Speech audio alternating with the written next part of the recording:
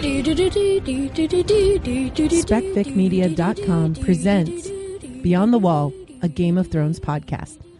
This is your teaser episode for this week's episode of Game of Thrones. Here, your hosts will give you their initial reactions to tide you over until we can do our full episode later on in the week. Enjoy. Hey there, this is Christiana, and I just watched that episode. How about that new opening credits, huh?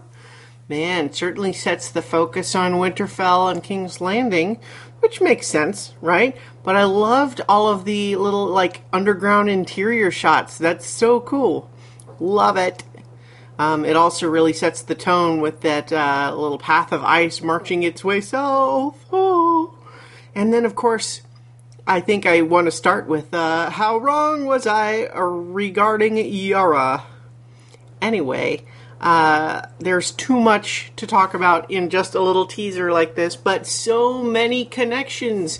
Both characters that haven't seen each other in a long time, characters that we may have even forgotten would have previous baggage.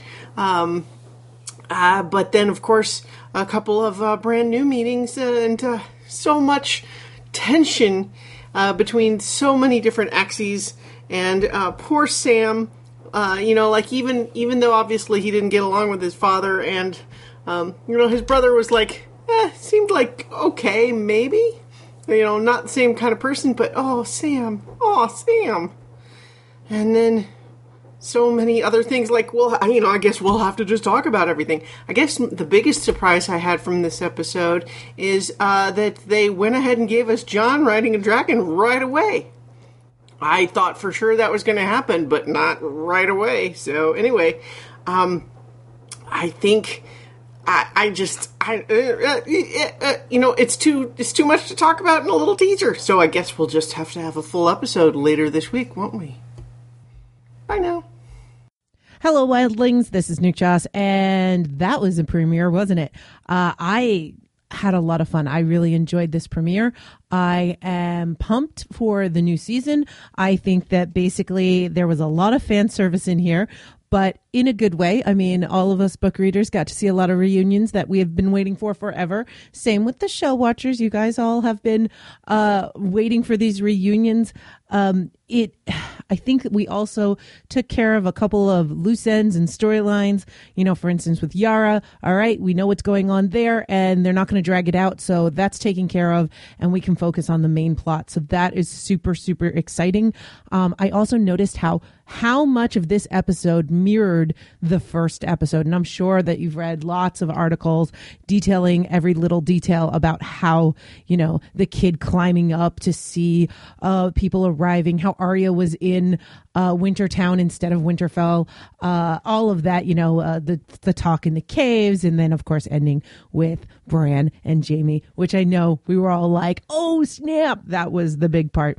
But I do want to make mention of the new opening. The new opening is amazing. We really get to see the inside of all of these buildings. We got to see the crypts. We got to see the dragons in the skulls in King's Landing. We got to see Last Hearth, which was the first we've ever seen. And of course, that devastating look of the wall being trashed. But most importantly, the rings have different images. We've got the ice dragon taking down the wall. We've got the red wedding all presented in sigils, and I think the last one is supposed to be the arrival of the dragons, because it's 4 dragons, so it's like a large dragon of Daenerys and then the little dragons. I'm not sure, but we'll see.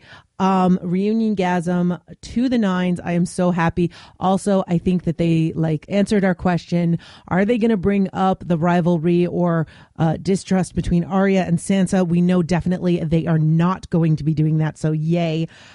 I do want to say that some of my favorite lines were, "Keep back, he has blue eyes.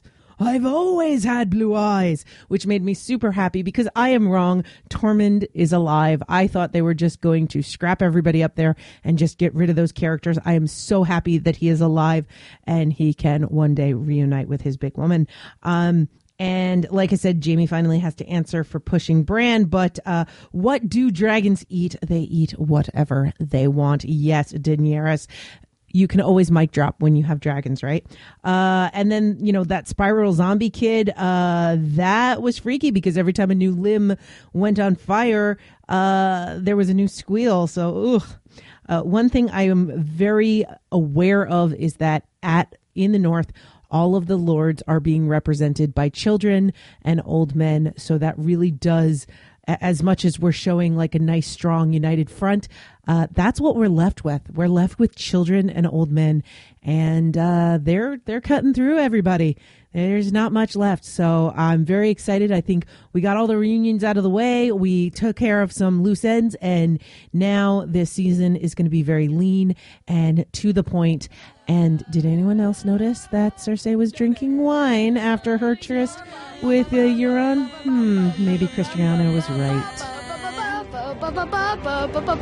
Okay, I've completely lost it. That's okay. I am actually a professional singer. I'm not sure if you noticed. Sophie, I love your talent. Thanks, Maisie. So gorgeous. Gorgeous. Game of Thrones. Thank you. Thank you very much. Thank you.